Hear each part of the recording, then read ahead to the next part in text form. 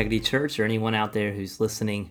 My name is Ben Tugwell, and this is a Mature and Multiply podcast. Today is Tuesday, March 31st, and these are unprecedented times in our world, in our country, in our community, and even in our church. Right now, we are relying upon technology to communicate as we are scattered and quarantined to our homes and trying to practice social distancing where we can't see each other face to face. But it's my hope to give you some encouragement today. We're going to be in 1 Peter chapter 1. Before we jump in, I want to introduce this idea of what is a brand. As you think about a brand, what comes to your mind? Is it a product? Is it an idea? Is it a company? For me, when I think about a brand, I think about Nike. Nike was a brand that was introduced to me when I was a teenager and I had a desire to play in the NBA. I wanted to play with Michael Jordan. I wanted to be on the Chicago Bulls. And it wasn't that Nike told me that I would do that. It was just the brand of success, the brand of winning, the brand of quote unquote, just do it. That if I wore these shoes and I put my mind to it and I worked hard enough, I could be as successful as a professional athlete. And so this is what this brand sort of taught me. It's not that it was ever stated that it would happen that way, but it's what is expected almost of me if I were to choose this brand. Now, as you think about Christianity, what do you think is expected of you? What is the brand of Christianity?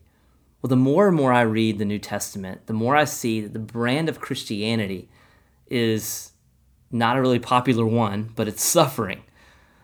As I read through the Bible, as I read through the New Testament specifically, what I often see is there's a brand of believers who suffer. I look at the Apostle Paul and his writing to churches. I look at James, the half-brother of Jesus. And even today, we're going to look at 1 Peter. And what Peter is going to teach the church is about how to suffer well for the sake of the gospel. 1 Peter chapter 1, it begins with Peter really talking to a group of believers who are scattered throughout. It says Pontus, Galatia, Cappadocia, Asia, and Bithynia.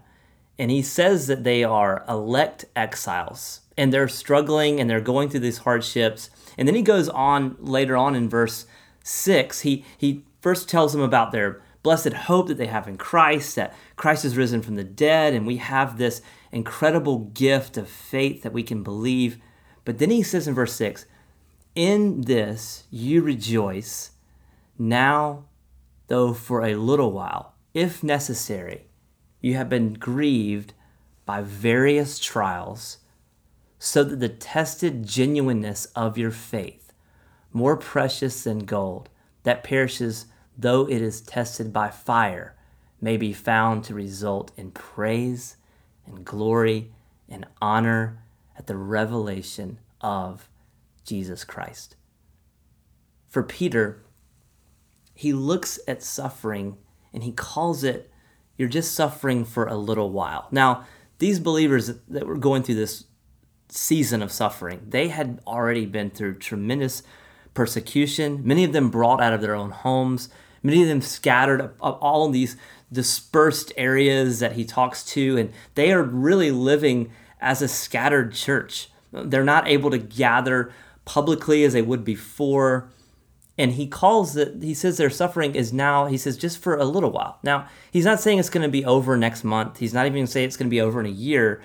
The suffering for a little while, in the original language, he's really talking about this season they have of just living here on the earth.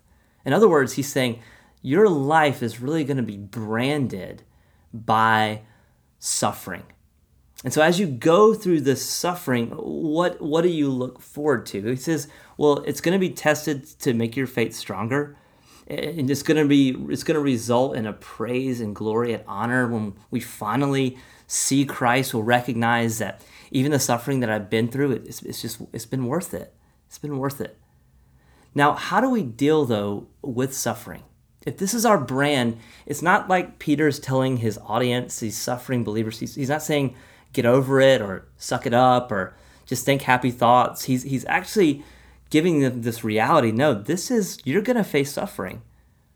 But what he does do is he gives them an identity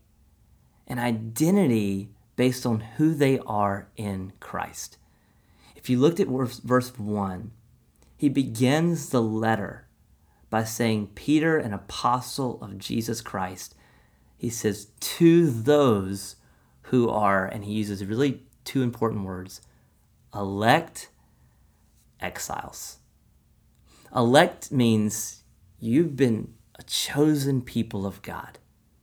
Before the foundation of the world, he uses the word in verse 2, you were foreknew by God the Father, that he knew you, that he chose you, that he eventually sent his son to die for you, that you would be one of his.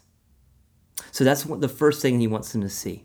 How do you endure suffering? You need to know that God's chosen you. If he's chosen you for the foundation of the world, and he's also over and sovereign over this suffering in your life, he's showing you he's got you. He's got you in his plan. He's got you in his will. And if we apply Romans 8:28 to this, that all things work together for the good of those who love him and who have been called. So that's what it means, that we're elect. But he also says that we're exiles. And exile, he's saying, is this world is not your home. You belong in heaven with Christ. But he's got you here now as sort of this wandering citizen, sort of trying to figure out what it means to relate to God, to relate to others in the here and now as we suffer. But the hope that we have in our suffering is that we can be God's elect exiles. We can live as God's chosen people, and we can live knowing that this world, although we live to honor Christ in it, is not our final resting place, that we look forward to heaven with Christ. So as you pause and as you reflect on this passage, what really sticks out to you when you think about suffering? Now, I know oftentimes we read places like this in Scripture and we look at the sufferings of even these believers that Peter is talking to. We sometimes go, well, my suffering's nothing in compared to theirs, and so I don't really feel like I'm allowed to even apply my suffering to this passage. What I want to encourage you to do is not to minimize your suffering. I know that we often have people that suffer far more than we could ever dream, and so we go, well, their suffering is so much worse, so I just need to just push mine down or not acknowledge it or not look at it. Listen, all suffering that you are in is God is sovereign over. And God has you in this season of suffering wherever you are for a reason. So maybe some of you suffering is just being quarantined with your family. Maybe some of you are really suffering because you're an extrovert and you just miss seeing your friends and your loved ones and you're not able to really connect as much as you like. Maybe some of you have significant suffering of maybe health issues or sickness during this season. Maybe it's financial loss. Maybe it's those sort of sufferings that are heavier or weightier, whatever it is, whatever amount of suffering. The Bible tells us that we have a high priest who's able to sympathize with our weaknesses, that we can come to him with our suffering. That's what he invites us to do. And so 1 Peter helps us while we suffer with these two wonderful hopes. One, we're elect, we're God's chosen people, and we get to live out this identity of being light in a dark world. Secondly, he says we're exiles. This world is not our home. And so it's my hope that today, wherever you are in the spectrum of suffering, that you would live out your identity of who you are in Christ. I hope this has been encouraging for you today, and I want to challenge you to spend some time in 1 Peter chapter 1, looking at verses 1 through 12, and pay attention to the identity of who you are in Christ, that you are God's chosen, you're his elect, and you're exiles This world is not your home, but we live to see a better day.